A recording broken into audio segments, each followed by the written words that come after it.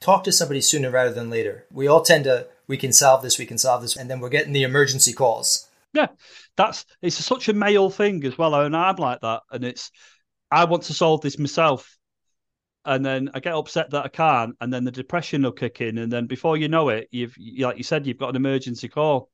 And I'd say to men this, I say, if your car's broke, what do? If you can't fix it, you go to a mechanic. If your boiler's broke, and if you don't know how to fix it, you go to the boiler repairman. If you need a bit of building work done and you don't know how to do it, you get a builder in. And it's the same with family. If you've been falsely accused, we can help you. Think of it this way: every phone call you accept, you've probably saved a man's life. Yeah!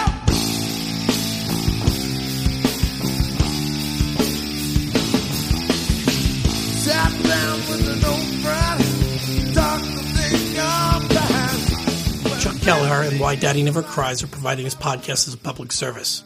I've known Chuck for 45 years, and he's neither a lawyer nor a mental health professional.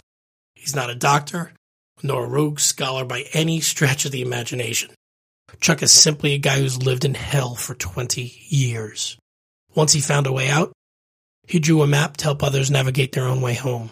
The views and opinions expressed by Why Daddy Never Cries, employees, or our guests are their own. Guest appearance on the program do not imply an endorsement of them, their opinions, or any entity they represent. And please, for the love of God, if you have any questions or fears about your unique circumstances, please contact a lawyer, a religious leader of your choice, or a medical professional in your area. Don't fuck this up, brothers, because we're all in this together. We'd like to thank our sponsor, Voss G2, for helping small and medium-sized businesses elevate their brand perception with design. Take your brand to the next level at VossG2.com. We'd also like to thank Harry Duran and his team at Fullcast for their amazing assistance. If you're planning a podcast and you haven't contacted Fullcast, you might as well call your show Podfade. On today's show, we'll hear from Mike, co-founder of Falsely Accused Network in the UK. We'll hear Mike's heartbreaking story of how he lost his son, and learn how he was still willing to sacrifice everything to be a father, only to be denied in favor of starting another fatherless household. Brothers, I thought I had it bad years ago. This insanity has only gotten worse. All right, let's get into it. Because we're going to be talking about my ex-wife. I won't name her or the child. So I'll refer to her as the ex-wife, and I'll refer to the child as the child. I don't want to name him. It's not fair on him. Nor should you. And I agree 100%. I have 2 and 2 younger ones from my current marriage and 2 older ones from the marriage. Yeah. So I won't name. Yeah, there'd be no. I don't mind using my name's Mike, but yeah, that's fine.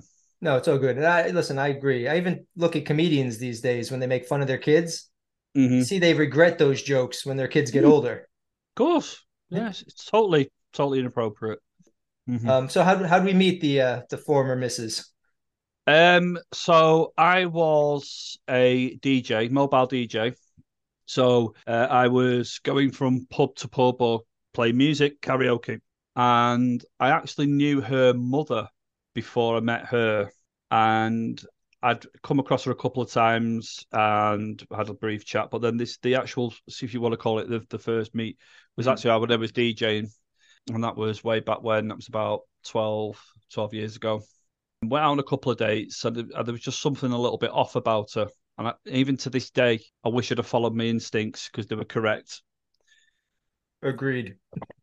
It was just, I couldn't tell you what it was. If I said to you, if you asked me the question, what was it you saw that was off about her? I don't know. But there was something off about her personality. She was quite persistent, and I thought, okay, well, she's persistent, and let's see what happens. 6 months ago, I thought we sort of re-engaged, and then she was a single mother, and something that struck me as quite alarming was that she said that her ex had abused her ex-partner. I knew of him. I didn't know him personally, but I did ask around about him, and I said, "Is he a violent man? Is he this?" And they said no. I didn't say why I was asking. I just said, "Is he a violent?" Sure. I didn't repeat her allegations. I wouldn't do that to another man. So I asked around about him. That was again another red flag that I completely missed. I now know it was a false allegation about him. So we fast forward. We get married. she love bombed me. I'd say she before the marriage. I'd say she love bombed me. She fell in love with me very, very quickly. It was very intense. I think it got me at a bad time in my life. I was suffering from depression myself at that time, and I was vulnerable. That's not her fault. The initial depression wasn't her fault. I was just vulnerable. I think if I came across that type of love bombing now, I'd see it for what it is. But at the time, I didn't. So we got married, and then the mask came off. Yeah. And she changed very, very quickly. She let me know that she had, I'll be careful how I word this, certain mental health illnesses. I think one of them was borderline personality disorder and bipolar, which wasn't disclosed to me before the marriage. And boy, did she have these problems. It was a roller coaster. And I was in, out, shake it all about with her. And we get to about, I'm really scotching over a lot here, but we get to October, November 2017. Okay. And I decided to end the relationship, but I wanted to do it in a non-dramatic way. I didn't want an argument, none of that nonsense. I wanted to basically make my escape and go. Okay. So I planned a trip to Germany, and that was actually a ruse. That was for me to get out for a few days. So then when I deliberately timed it so the flight would be coming back while she was at work, I was going to get my stuff, leave a note and go and then file for divorce. So on November the 7th, 2017, I set off from Manchester to Berlin.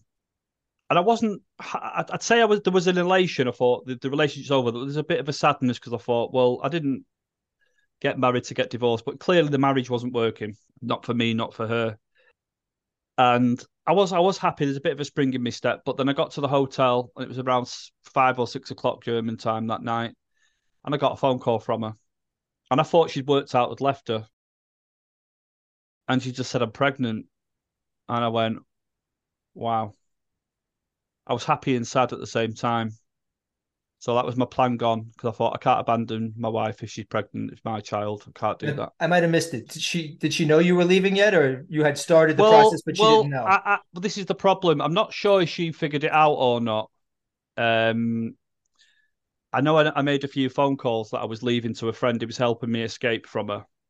And I don't know whether she caught wind of this or not. So I don't know. Okay. But that was what that trip was.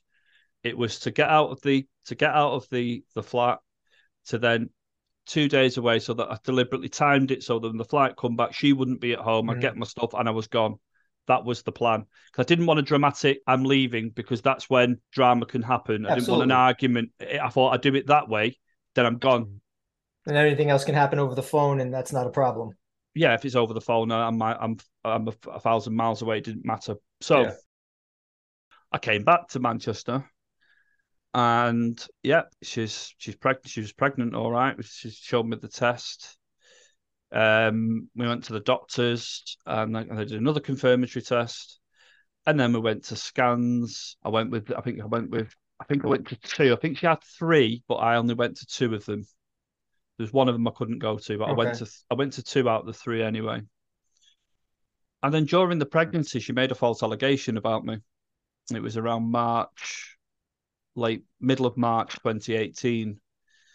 And we split up. I knew it was false. She knew it was false. Right. But I thought, I'm not safe here. She made a false allegation of domestic abuse about me. And then there was a friction between us at that time. But then by the time the baby was born, I put it to one side. I thought, never mind. And I was elated that, I had a son. Yeah. And I was at the birth. I moved back in with her. And you know what? Everything was fine. Everything was fine.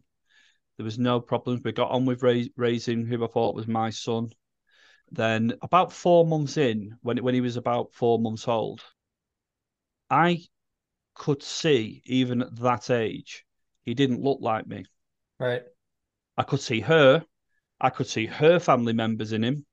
If you know what I mean, when you look at a baby, I could, oh yeah, he's got those eyes. I could see that. Now, I came to the conclusion that he just looks more like his mother than me. Okay, that makes sense. I just thought that. And so I did. It was a little, I don't know whether I wouldn't say it was a serious doubt. I just put it down to that. I thought, in my head, he just looks more like her. And that's it. She wouldn't lie about this. I quickly dismissed it, actually. Okay. We'll put these on. It's easier.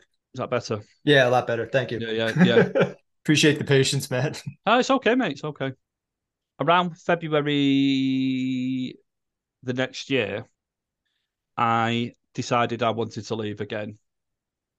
The relationship wasn't working for me. I didn't love her. I don't think she loved me. Well, obviously, she didn't.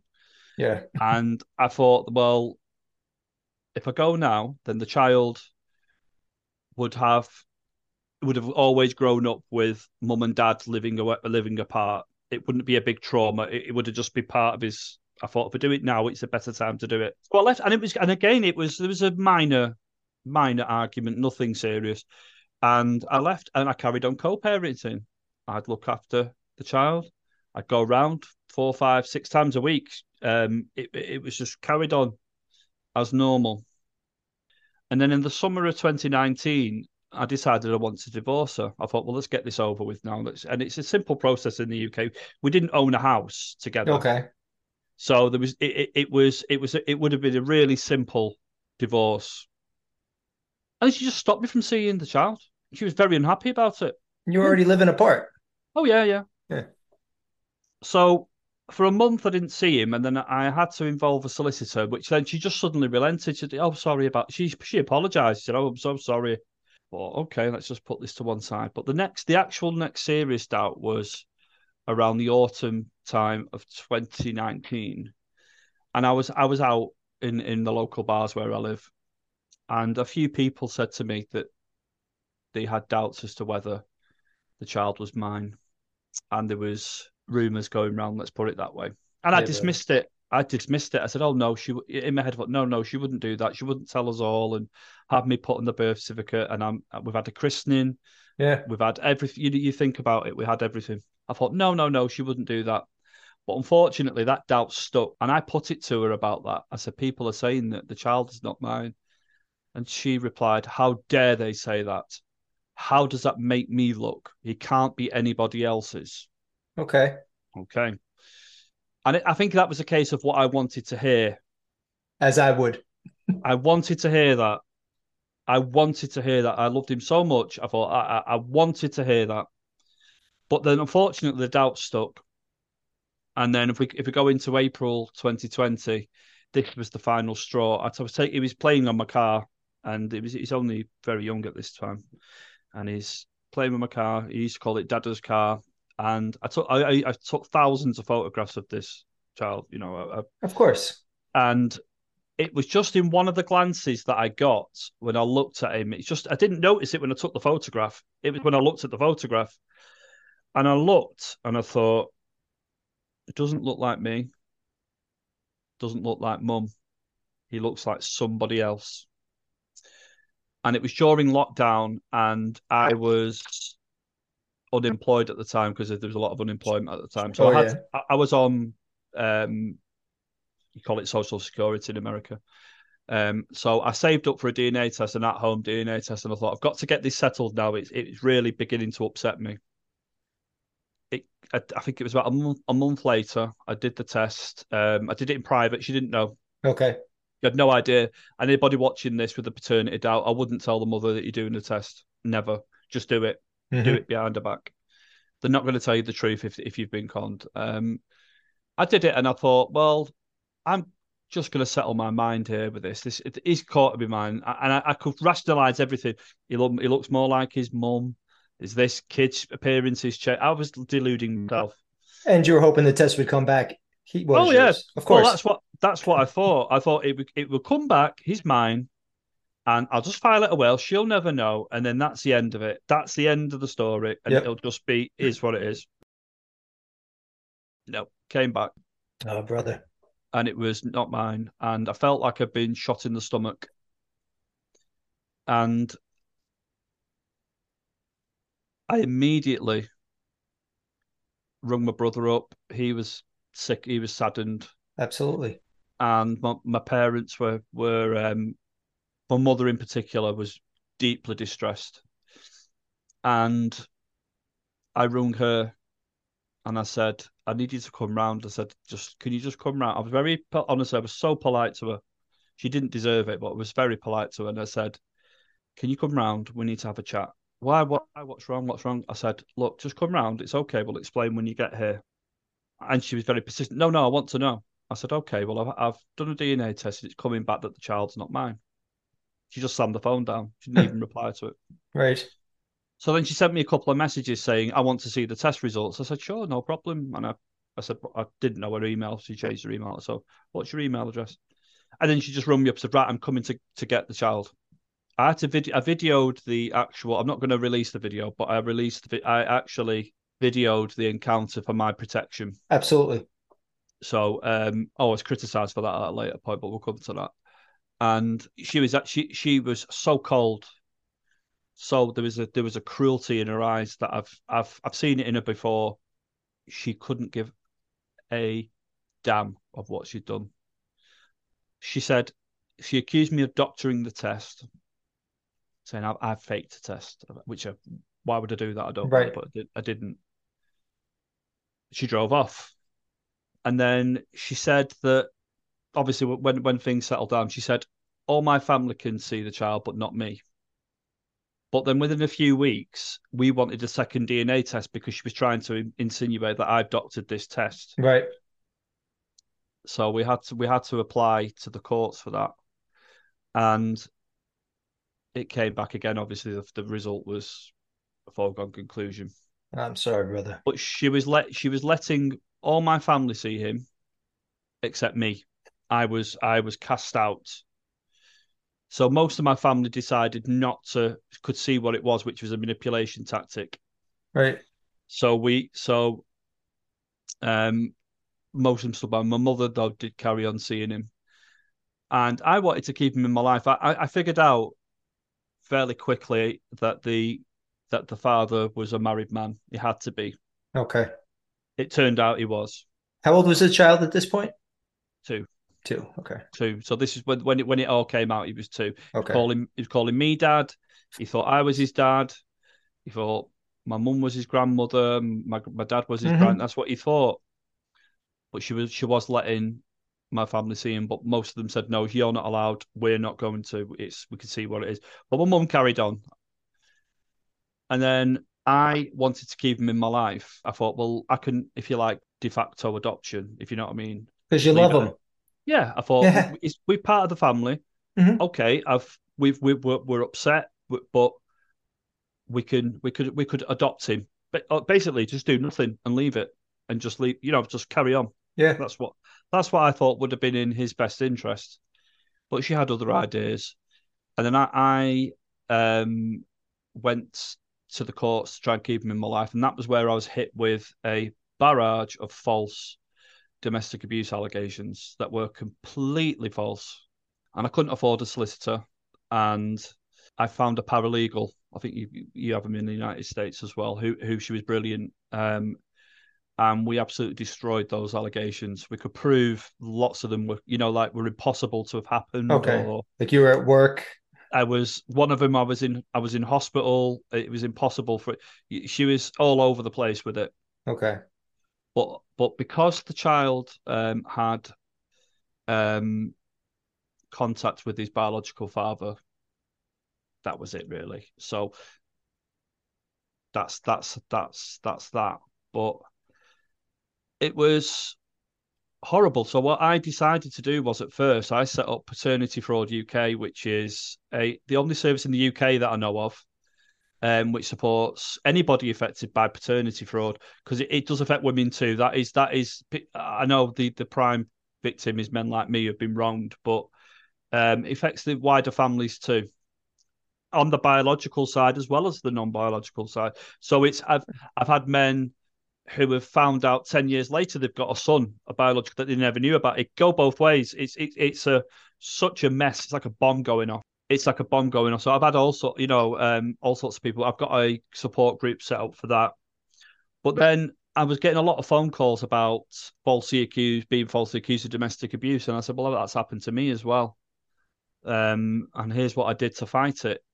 And I thought, well, me and another chap called Gavin have set up Falsely Accused Network. So how that works is if any man in the United Kingdom has been falsely accused of domestic abuse, they give us a call. They get hold of me either by Twitter or TikTok or Facebook. We've got a team of volunteers. We get so many phone calls. We've got 5 volunteers now that do phone calls. Private and confidential chat about what's been going on, what was the relationship like, everything. We want to know as much as we can. Then we look at helping them with if they want to go to the family court, for example. We can help them with if they've got enough money for a solicitor. We know some solicitors that are good, but a lot of them can't afford the solicitor's fees. And for the American listeners, that's a lawyer, solicitor over there. Okay. Yeah. Same thing. So we have a lot of. It's going to cost you on a good case if it all went through the first time £20,000. What's that? That's about $30,000 US. Yeah. So a lot of men can't afford it. So we can link them with paralegals that we know that are good, and it's nowhere near that price. We have therapists that we know who are male-friendly therapists as well, not feminist type, And it's a combination of talking therapy plus solutions. This is what men need. They need both. Yes. They need to be able to talk about what's happened, but they need a solution at the end of it. Otherwise, they'll be like, "What's the point?" Exactly. So that's how we work. So it's very male-orientated how we do this, and we have a WhatsApp support group. So if it's optional. And if they come through and we offer them their option, say, look, there's a group of men there. We're at over 50 in there now. Not every man wants to join it, but they got 50 plus, and that's going by the day, of men that have been falsely accused of domestic abuse, who you can speak to, who are in the same situation of you have, who are currently going through it, or in my case, it's in the past. Right. I have nothing to do with my ex anymore, and that's how it's going to be. I have nothing to do with her. And we're getting some really good results from it. We're helping a lot of men there who are desperate, isolated, lonely, even feel shame. And then the relief that when they speak to me or Gavin, who's the co-founder, or any of the other volunteers, that they feel after it is amazing. They're not alone anymore. They say it, I feel so much better after talking to you. I said, I know we know what you're going through. And we'll get you that. We'll get you not. And people say to me, why? What was one of your reasons for setting up these 2 organisations? And I said, well, 4,000 men in the United Kingdom that kill themselves every year. Yes. I won't be happy until that's 0. And I know there's many. The majority of male suicides, I believe, are from relationship issues. I agree. False allegations, child custody, paternity fraud, child support, parental alienation. And these are the areas I think if we really, really start proper male-based support for men in those 5 areas, get it wide out there, and it's effective, we could start to reduce that suicide rate. So I'm concentrating on false allegations of domestic abuse and paternity fraud. They're the areas that I areas of expertise. That's my expertise. Yeah, been there, done it, got the t-shirt. Same. Yep. Yeah, you're in the same. I'd say to listeners as well, this is so common. It is exceedingly common, false allegations of domestic abuse, and it comes at the end of a relationship, and there's a child involved, and it's child custody, and that's where they start flying from at that point. And in the United Kingdom as well, I don't know if it's the same in the United States, that if a woman alleges she's been domestically abused, no evidence needed, she'll get a free lawyer. Yes. Completely free. Doesn't matter how rich she is. She could be a multimillionaire. And if she alleges she's been abused, and she could allege it could be something very serious, or it could be something really minor, and they don't care. They get the free lawyers straight away. Man, it's totally different. Totally different. So we're hoping what we've set up goes some way to redressing the balance. You guys are definitely a lot further down the road than we are with this.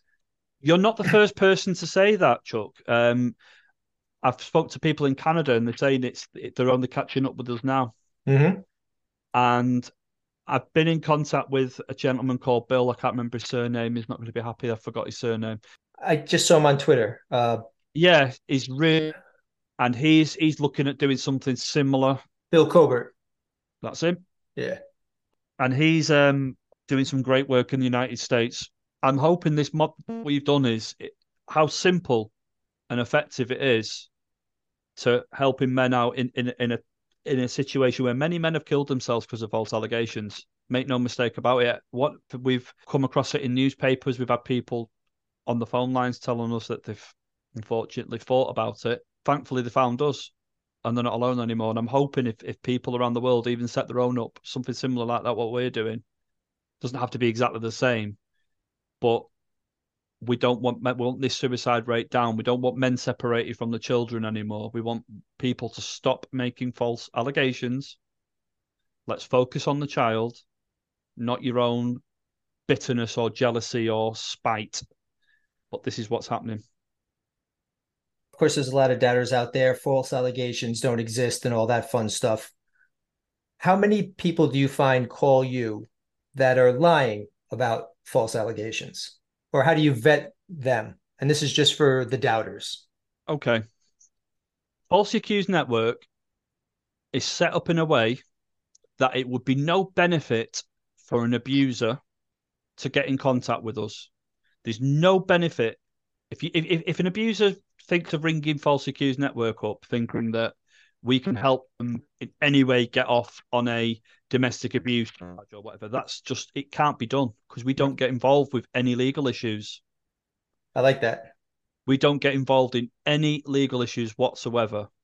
I'm happy that every man that has rung me, because we go into depth about the relationship. I know I scotched over mine here, but no, that's we go really in depth about the relationship, and it's a pattern of behaviour that these, and it's a small amount of women. I'm not for a moment saying all women are false. No, they're not. They're really not. They're not.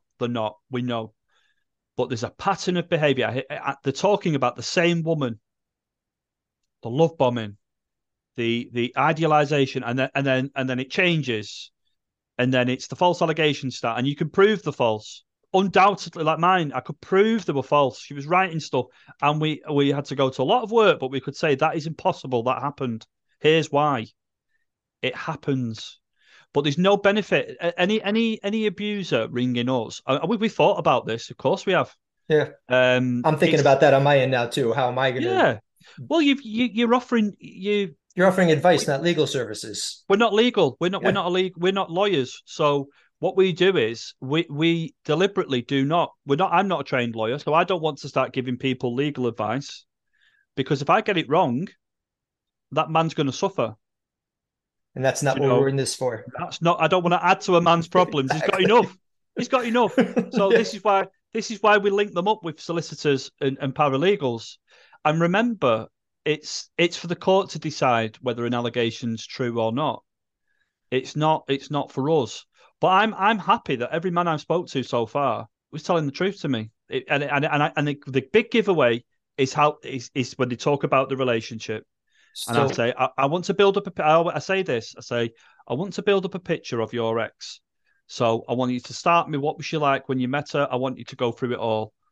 And it's almost always the same. Brother, it's uncanny. Like I said, you're my first interview, and I figured I'd start off, how'd you meet? Same. The exact same scenario with me. I didn't actually know my ex-wife's real last name until we were just about to get married, and I saw it on her suitcase. Turned out she didn't like it because that was her father's last name, and he was an abusive male, and he was out of her life at the age of 12. But then I noticed little by little, everything I said was lies. Baby came, everything was great, and then it wasn't. And we had moved to Colorado, so we decided to move closer to home. But I could imagine being away from my support network. I probably would have been one of those statistics if I didn't have my family around here. This is why we're doing it, Chuck. It's you uncovered the lies. There was so many lies I don't want to publicize about. Yeah.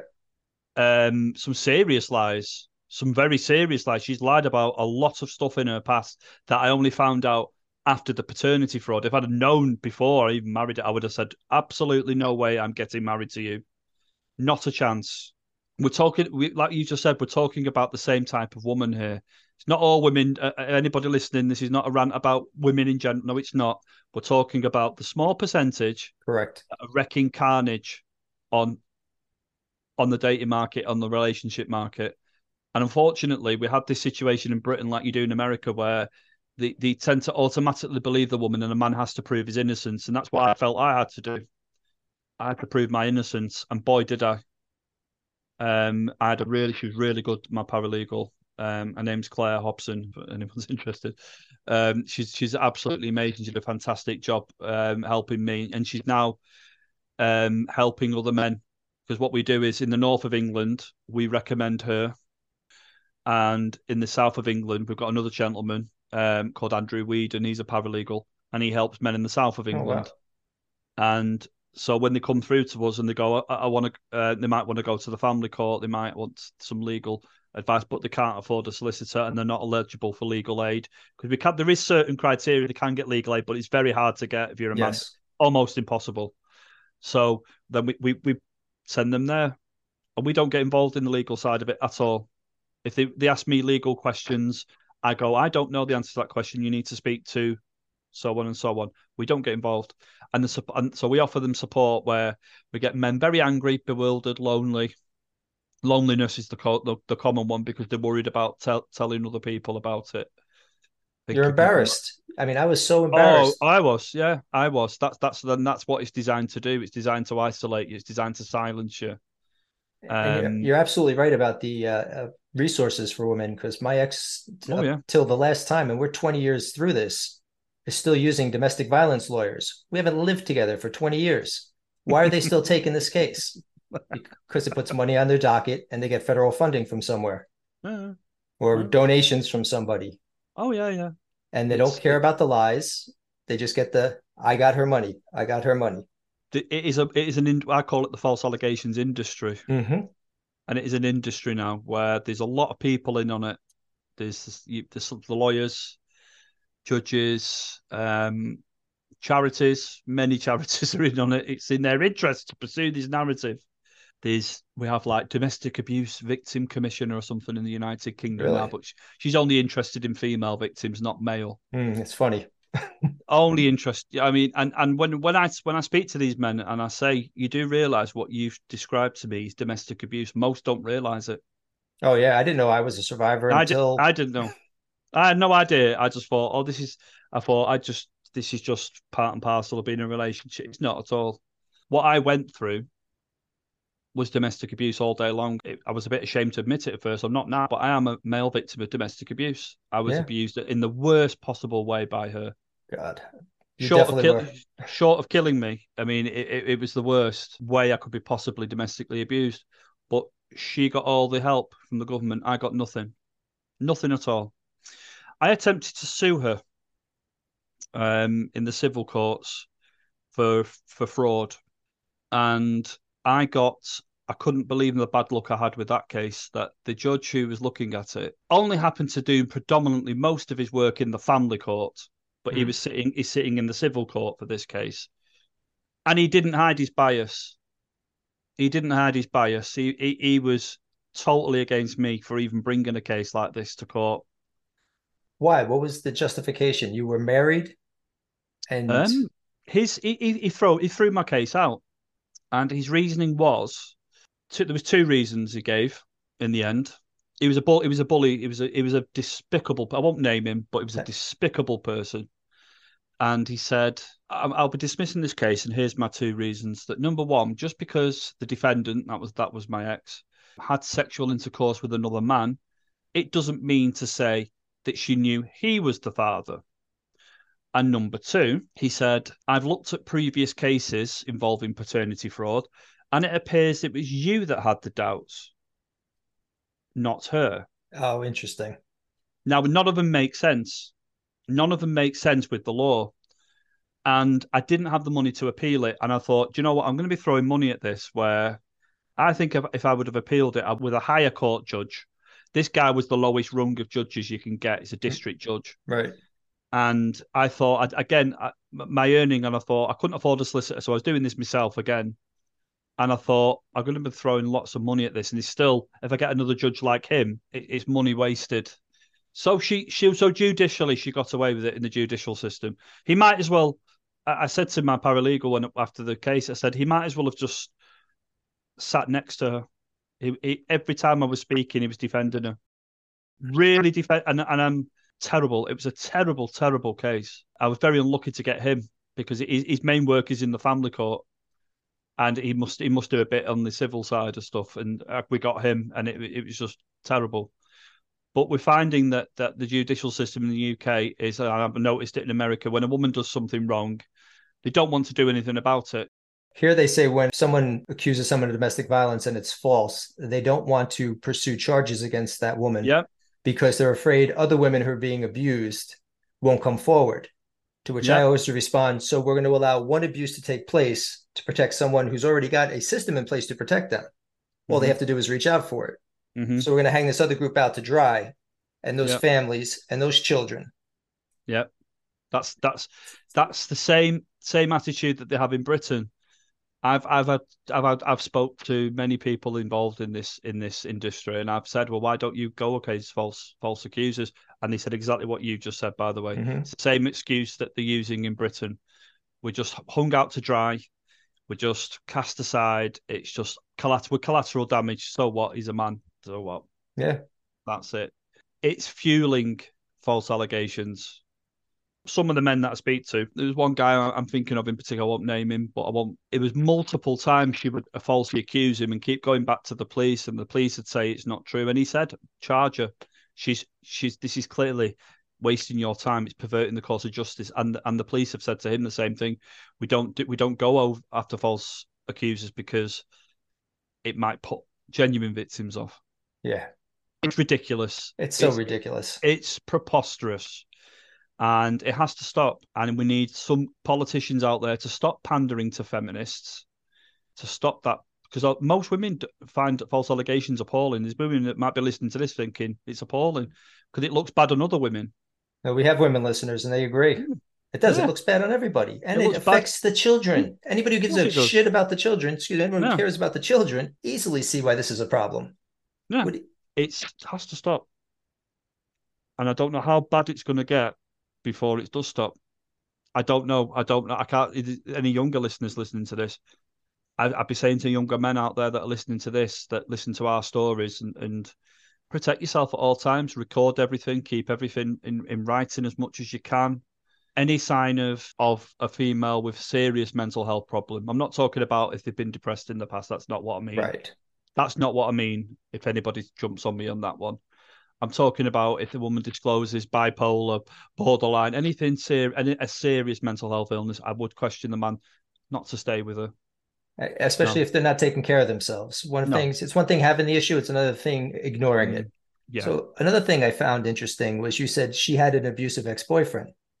My ex had an abusive ex-boyfriend. I would have caught it. If I saw him in the street, I'd be in jail right now. And now, pretty sure it was false. Yeah, this is it.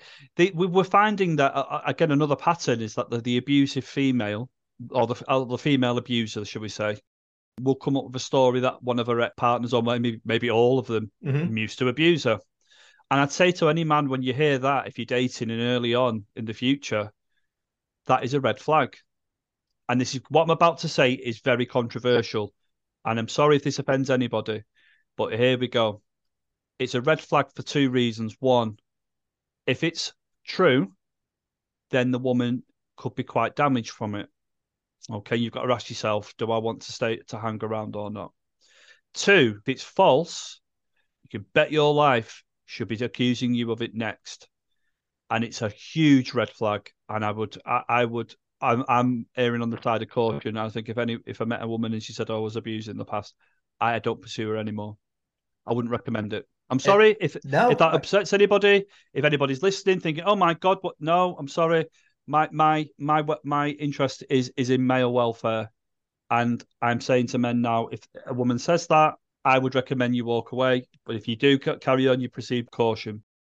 The pattern, it's uncanny, and you're not the first guy to tell me the same thing. That she had a couple of exes, who were abusive to her, and I tell you, if you're anything like I was, I would have fought that guy on sight unseen, no questions asked. And he would have been wondering, what the hell are you doing this for? And I'd be in jail for no reason. And she'd be on to the next guy making it.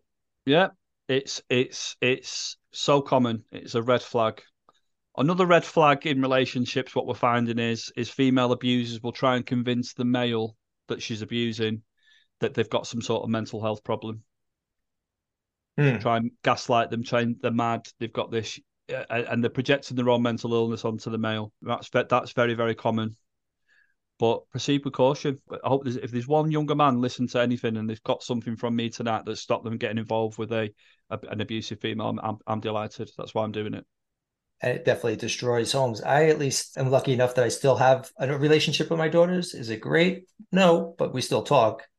You unfortunately got removed from your child's life. Oh yeah, that's gone. That's gone. Yeah, that's gone. That's got, that'll never happen. I'm grieving him. I am. It was 3 years ago, so I'm 3 years in now. I'm grieving him. I love him. I'll always love him. But knowing what type of woman she is as well, I've got to look at it at the plus side and think, well, I don't have to deal with her again. I don't have to. And maybe when he's older, I'll find him. Yeah. And I've got all the court documents there and say, this is what happened. And I would have been there for you, little guy. I was more than prepared to sort of just say, we'll adopt him, if you like, a de facto adoption, where it'd just be carry on, I'll adopt you. We'll just, and he would have learned the truth. It would never have been withheld from him. Yeah. That's what I wanted to do. I wanted to sort of say, I've adopted you, if you like. But he is the biggest casualty out of this whole story. They always are. It's the children are the biggest casualty. As men, however traumatized I am, and I have been, and I've been in a bad place at one point, I know I can recover from this. I know I can, and I am a lot more happier and getting on with my life. Yeah. But for the child, this is lifelong trauma for him. And I tell you, that push to shove week in and week out, it's definitely hurt myself. It's hurt my children. Yeah. And it's the children that suffer the most. I keep saying this. One thing where you got lucky and where I didn't is when you have a person who's accusing you of domestic violence and you're the victim, you eventually have to heal. And by healing, you grow stronger. Mm-hmm. But when you're accused of being a monster, the stronger you get, the more you heal, the more it appears to outside people like you're that bastard. Because now you're not letting her get away with this. Now you're standing up for yourself, but you're not. You're just being a bully. No, I'm finally standing up for myself. But they don't see it that way. No, I agree. I was very lucky with mine. Is that my ex is now known as the local nutter. Anyway, it helped me. Okay. I had no repercussions in my social circle. People were very much on my side. They knew what she's like of a problem, shall we say. I don't want to denigrate her, but no. I don't want to say, I'm bad as her then. But I was lucky. But there's men on the helpline that aren't lucky. They've lost all the friends. They've lost. One man was telling me he'd lost all his friends that he's had for 30 years. I've just believed her, just on her word. Really? No, lucky I have a very close group of friends. Yeah. Good. You're lucky. I mean, you were lucky, but there is men out. They've lost the whole social circle. They've lost it. The episode I'm working on now is child support and alimony, and that's one of the things I'm saying. You got to get a group, and you just got to hold on to that group. And but I'm sorry, I cut you off. No, that's fine. No, I agree. CSA is another one. It's not my area. I don't know too much about it. Child support, because I never got that far into it. But there's men that speak to us that are in lots of debt with the child support for a child that they're not even allowed to see. Yeah, been there. And it's crazy. Not even allowed to see. And they can lose their passports, the driving licenses. We've had men kill themselves. I know you have in the United States. We've had men in the United Kingdom kill themselves because of the CSA. Yeah. And that's CSA there is? Child Support Agency. Okay. Or is it that? Or I think it's called something else. CSM. I'll just say Child Support. There's so many acronyms. They change it all the blinking time. Yeah. But these issues, what we're talking about, are happening all over the world. Here, India's got. Yeah, was surprised to get that research. They have the highest, number of men abused by women. Yeah. The stories coming out of India really alarm me. And I've seen videos of women attacking men, and they're all over Twitter. And men's lives ruined. And I'm even at the point now where I'm saying to men, don't get married. I wouldn't risk it. Don't risk it. Don't get married. It's a one-sided contract. It is not in your best interest to get married. But then you've got men that are quite religious, and you've got men for whatever reason like it, but I they don't realize that once they try and get out of, once it goes wrong, how bad it really is. Right? It costs $35 to get married. It costs me over $100,000 that I'm still paying off. Well, there you go. To just stay in my children's lives. Yeah, there you go. It's crazy. Mm. So our advice to younger guys: pay attention to what you're getting into. Look for signs like red flags. I mean, yeah. I mean, I'd say to guys, I'm going to be. I'm going to be for a moment. I'm just going to be these any young men that listen. I'm going to be your father. I'm going to say, don't rush into any relationship with any woman. I want you to pay attention to everything. Look for red flags. Look into her past. Is she into drugs? Is she an alcoholic? What is her mental health like? Has she disclosed an abusive ex? To me, that's a massive red flag. That's a no. That's a stop. Don't rush into anything. Don't be reckless with your seed. Don't just be reckless. Take your time. There's plenty of time. Don't rush into anything with any of them, and look at the red side. If something doesn't add up, to quote Coach Greg Adams, if something doesn't add up, subtract yourself away from the situation. She's saying stuff and her actions don't match. Get out. There's plenty of women out there that are good women. There's plenty. There's loads of them. Most women are great. Let's not, what's the word, misogynist. We're not that. Yes. We're against female abusers. That's what we're against. And just take your time. Listen to older men that have been through it. Don't research marriage. What happens when a divorce goes wrong? Research the laws. Do it. That's very, very good advice. Probably about another 3 minutes. God, we touch on so many issues. Listen, you have my email, but we should probably exchange numbers. I got guys over here. We're starting to set up these groups over here. You are saying exactly the same things that I'm trying to do over here. It's not every woman. It's not every man. No, it's not. It's not. No, it's not. Let's not. I know at first I'd say to any man who's escaped an abusive relationship, of course, your first reaction is, "Oh, women are like that." I've been through that stage. Yeah. I have. But a part of the healing process, you realise, no, they're not. There's good and bad women. There's good and bad men. Just generally, don't say all women are like this, because they're not. They're really not. But yeah, I would speak to you about. I mean, I think in the United States, what you could probably have to do is do it by state. Yes. Falsely accused network, and you could have New York, New Jersey. You'd have to do it by state because the laws vary so much from state to state. Yeah, you could have like a parent organization who cover the whole of the United States. Because we're lucky in Britain. England and Wales, it's the same law. Scotland is different, and Northern Ireland's different, but it's not too different. Okay, you know what I mean? It's generally speaking, it's fairly the same. But United States is way different. You've got state law, federal law, this, that, and the other. And I think if you did something like this in the United States, if you called it Falsely Accused Network USA, and then you branch it off into all the different states. And I think if you did something, whether it's similar to ours or a bit different or whatever, we're volunteer led. We don't charge a penny. We do this in our spare. I work full time, and I'll take phone calls after work or before work or in my lunch break. I just do it. That's what I do. Same. And then what the best thing is to get them. And then once you've got a WhatsApp group, or you might want to use Telegram, I don't know, or Signal, or whatever you want to use. And then the men in that group, then all of a sudden, they're not on the run. There's hundreds, probably thousands. It's going to be, yours is going to be huge. And they can speak together. They can ring each other. We have that in our group. There's a man quite distressed the other day. Within minutes, 4 people were contacting him. Oh, wow. Now, how can people reach out to you in the UK? So you reach out to me. Our email is falselyaccusednetwork@gmail.com. We are on Twitter, and I'm on TikTok as well. But the email's a great way. Just send an email, and then we'll get back to you. We hope to have a call arranged within the day, same day. Oh, wow. We've got enough volunteers now, so within the same day. I can't say it'd be straight away, but it will be usually within the same day. We can get a phone call, get you the right help, get you in contact with any paralegal, or if you've got the money, a lawyer, and then with therapists that we know. So we link them together. So these paralegal solicitors, therapists they're not part of us. We just say, here's signpost them, we call it. Go to them, they can help you with that. But then the WhatsApp group, we're all in it. So if a man wants to talk about something, we can talk about it. If he needs help, if he's distressed, if it's a joke, it could be the funny memes, anything. Okay, that's As cool. long as it help, as long as it's within topic, where we don't mind. And then they'd contact you, and then you'd put them in touch with the WhatsApp group. Yeah. So what happens is we arrange a phone call. So me or Gavin or any of the other volunteers will do the initial call with you. We go through everything.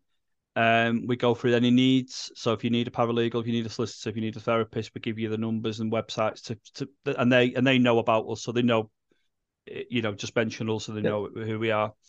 And then we offer the WhatsApp group, and that's ongoing support. So that's you can just any time of the day you can say something, and we're in there. Nice. Somebody will answer you. So if you are feeling bad, like we had a chat the other day, I got in contact with him within a minute of him putting that message in there. I was on the phone to him. Wow. And then I got another guy. It was quite a specialist question that he had, and I don't know, one of the other volunteers knew about this particular problem. Can't say what it was, but it was that. And then he got in contact with him. So within 5 minutes, a very distressed man went to a very calm man. Very alone man realized he's got a support network. He's got us. But like I said, it's solutions based. So it's that dual thing that we have to do, Chuck, is a man has to talk about it. It's not feminine to talk about. Yeah, because they get these men going, oh, it's a feminine thing to talk. I said, no, it makes sense. We want you to talk, but we are going to get some solutions for you. Yeah, it's not just a soundboard. It's both. You get the chance to offload, but you also will get solutions to your problems as best we can. You get to walk away with a possible path. Yeah, there's a plan. There's a plan at the end of it. There's something in nearly all the cases we can do to help them. Because a lot of them are very similar. Very similar. Yeah, there's something we can do. A lot of men have never heard of paralegals. They go, oh, I thought you had to go for a solicitor. I said, no, you can use a paralegal in Britain. It's much cheaper. You could do pro se here, but you got to end up becoming a lawyer to do so. Can you represent yourself over there, or? Yeah. So in Britain, if you got the family court, you haven't got a solicitor. You end up becoming a litigant in person. Okay. And the paralegal can come in with you, can do your statements, can write anything. They're just not allowed to speak to the judge. They haven't got they call it rights of audience. Oh, okay. So they can come in with you. It's like having a lawyer, but they're just not allowed to speak to the judge. You've still got to do all that. So I read out everything that I got. She said, right, say this to the judge. And it sounded like I knew what I was talking about, and I didn't. It was just, no, that's great. And I'm not sure I don't know what the American laws are on that, but in Britain, we're allowed to do that. We have a very weird family court system, at least in New York, where you just go behind closed doors. No one but the litigants are allowed in, and their attorneys and the cops, and that's about it. Yeah. Ours are private. It's private in Britain, so you're not allowed to publicize anything or talk. You're not meant to. To protect the children or hide what's going on. I think it's the latter. I think it's the latter. We're talking to Britain about opening the family courts, but obviously keeping everybody anonymous. Mm-hmm. And at first I thought, oh, that's a bad idea. But the more I think about it, I think if the press started to see some of the stupid cases that end up in there, it might be a good thing. I don't know. But whether the press would be honest. Somebody would be. There'd be one version of the truth out there that was matching. One bit of advice I'd like to recommend people on your side, on my side, anybody going through this is talk to somebody sooner rather than later. I think as we all tend to, we can solve this, we can solve this, we can solve this. And then we're getting the emergency calls. Yeah, it's such a male thing as well. And I'm like that. And I want to solve this myself. And then I get upset that I can't. And then the depression will kick in. And then before you know it, like you said, you've got an emergency call. And I'd say to men this, I say, if your car's broke, what do you do? If you can't fix it, you go to a mechanic. If your boiler's broke, and if you don't know how to fix it, you go to the boiler repairman. If you need a bit of building work done and you don't know how to do it, you get a builder in. And it's the same with family. If you've been falsely accused, we can help you. And we don't charge a penny. All that I've done, it's not cost me a penny to set up what I've set up. It's time. It's not cost a penny. It's not cost me anything. It's time. It's time consuming, and this is what I say to you, Chuck. You're going to do this. You need to get some volunteers quickly on board. Have a little bit of a call structure, and then that's it. You're done. And it doesn't. You can put boundaries in place, so you could make it clear that you only do your calls at night. Afterward, try and spread them out amongst your volunteers. It can be done. And then I can ask my listeners if they have any questions. You're looking to start a support group exactly like this in your neighborhood, you can contact us at Why Daddy Never Cries. You can contact Falsely Accused Network, and both will be very willing to help. If anybody in the United States is thinking of doing this, what we've done, do contact me, and I don't mind doing a Zoom call, and we can have a chat about I can show you how we do it, and then you tailor it to your area. You tailor it to your area, and think of it this way: every phone call you accept, you probably saved a man's life. I agree, brother. Man, it was great meeting you, and unfortunately we met, but fortunately we met, and keep in contact. Absolutely keep in contact, Chris. This isn't going away tomorrow. We got a little bit of a fight ahead of us. Oh yeah, we've got a massive, massive fight ahead of us. But I think Johnny Depp, that case, the tide's turning slowly. I think a lot of people are realising actually we can't just believe all women, that they do. Some of them do tell lies, and it's funny. My girls were still younger then. I couldn't pay attention to that case, and that's another problem. Is when you're in it, you don't want to hear anything about it because it's so overwhelming. It is. But it is, unfortunately. Figure out how to edit this, and I'll talk to you soon, brother. On today's show, we heard from Mike, the co-founder of Falsely Accused Network in the UK. We heard how false allegations are being used by perpetrators of DV and ignored by the UK courts. How long delays in being allowed access to their children are causing men's mental health issues, including suicide. We heard about men grieving the loss of a living child because of false accusations. This is your call to action, gentlemen. If you're a survivor of false allegations, or your kids are grown and you really have nothing else to lose, now's the time to get back in the game, man. The need for anti-false allegation chapters and men's support groups has never been greater. Please check the show's links, find out how to get in touch with me or Mike, and start your local chapter immediately. If you have time to volunteer with Falsely Accused Network in the UK or any other established organizations, now's the time to join. People are still using false allegations to keep men away from their kids. And in some areas like the UK, you could be removed from your child's life for a year before the courts even entertain your proof of innocence. If we all agree our first priority is to protect the children, then why do the courts still refuse to hold accountable someone using children as a weapon? We must get our voices out there. Send us your stories to whydaddynevercries@gmail.com or Why Daddy Never Cries on Facebook. Remember, this is a daily and sometimes hourly struggle, so follow us on Daddy Never Cries at Twitter and Why Daddy Never Cries on Instagram, and let your voice be heard. Let's end the fatherless children syndrome that's plaguing this world. When life gave me lemons, I said to hell with the glass. I'm making an international lemonade franchise. You can't change what happened to you, brothers, so figure out how to make it work for you and your children. Until next time, take a deep breath. You've got this, Daddy.